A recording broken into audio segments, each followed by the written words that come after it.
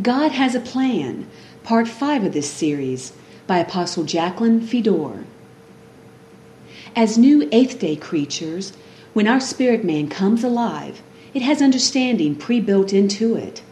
We should be able to understand God's ways through our spirit man and trust that it is not touchable as far as evil is concerned.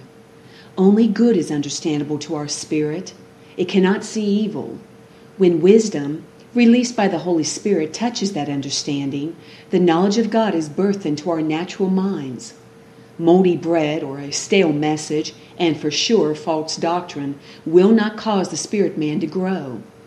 If the spirit man is only fed what has already been taught, or what has previously been revealed to the church, they will remain seventh-day creatures. They will be ones that are given another chance to make paradise when they pass away from this realm, but they will not be eligible for the church glorious. Those that are a part of the church triumphant, however, will not have to die to be granted entry to the garden. They will come full circle as humanity and simply walk back in. Remember, the eighth-day person is born through truth or the Word. He is shaped by the end-time message. 1 Corinthians chapter 15, verses 51 through 54, talks about ones that do not have to die a physical death to come full circle back to Eden. 1 Corinthians chapter 15, verses 51 through 54. Behold, I tell you a mystery. We shall not all sleep, die, but we shall all be changed. In a moment, in the twinkling of an eye, at the last trumpet. For the trumpet will sound, and the dead will be raised incorruptible, and we shall all be changed. For this corruptible must put on incorruption, and this mortal must put on immortality. So when this corruptible has put on incorruption, and this mortal has put on immortality, then shall be brought to pass the saying that is written, Death is swallowed up in victory. These are the children of the eighth day. The eighth-day people stay on earth and restore it, allowing the Lord to reconnect earth to the garden, or a better way to say it is, bring it into our view again through the opened eyes of our reborn spirits. Isaiah prophesied this very thing in chapter 49, verse 8. Of Isaiah, chapter 49, verse 8. Thus says the Lord, In an acceptable time I have heard you, and in the day of salvation I have helped you. I will preserve you and give you as a covenant to the people, to restore the earth, to cause them to inherit the desolate heritages. The eternal church is formed from a people that are fed from the message. Daniel was told to keep sealed up till the end and eat from the contents of the scroll with the 7 seals of Revelation. Daniel chapter 12, verse 9. And he said, Go your way, Daniel, for the words are closed up and sealed till the time of the end. Revelation chapter 5, verse 5.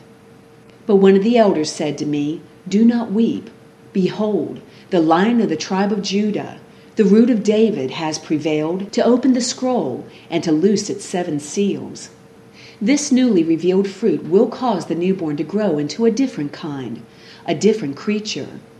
On the other hand, when intellect is fed, the soul man grows and maintains its dominance over the vessel, and Satan regains control of that person and influence over all that person has jurisdiction of. This tramples the work on the cross. Christ gave us the opportunity to think like he thinks, for our spirit to grow into the image of his spirit, resulting in a different kind of man. The eighth-day people will not relinquish dominion of the earth to the enemy again either.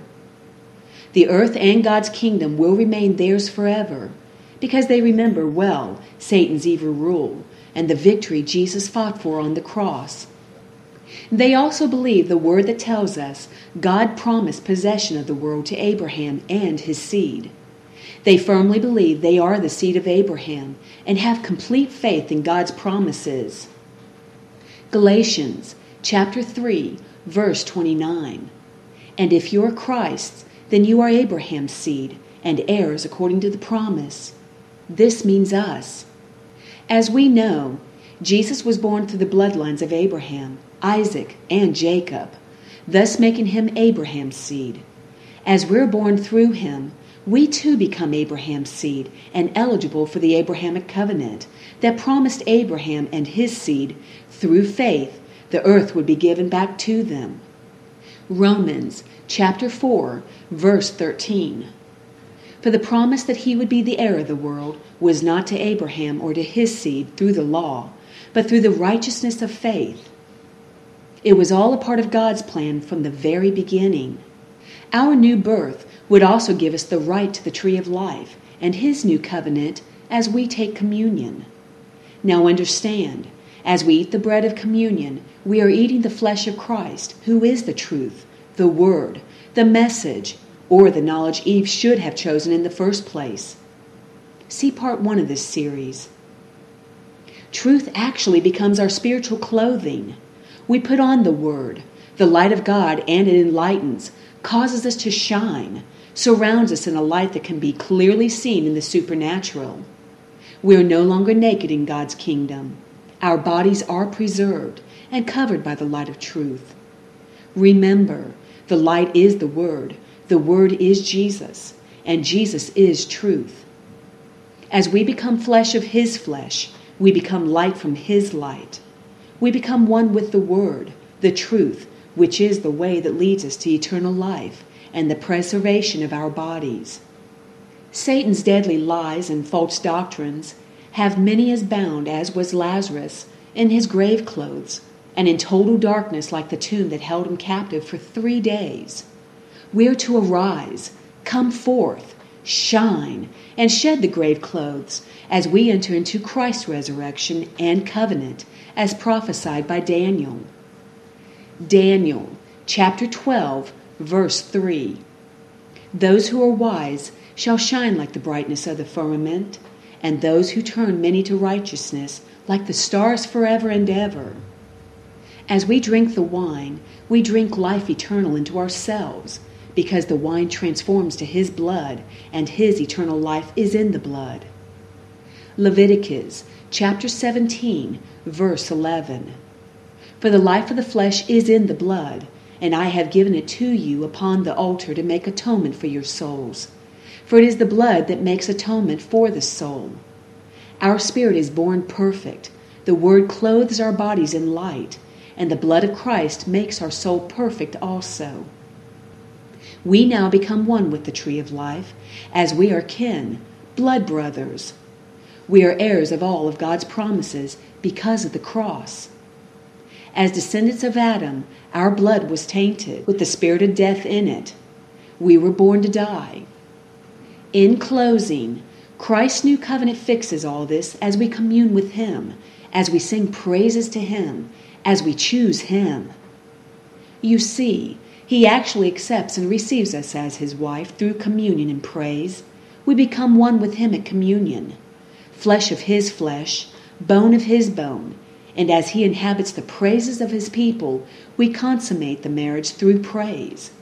The word inhabit means dwell, settle down, marry, which is why, after the disciples took communion with Christ, they sang. The covenant makes us accepted by the King forever. Shiloh gives the scepter of righteousness to his bride, shares with her his kingdom, and dwells with her eternally. We, the church glorious, as his body and bride, will pass over from mortality to immortality, from time into eternity. It was all a part of God's plan.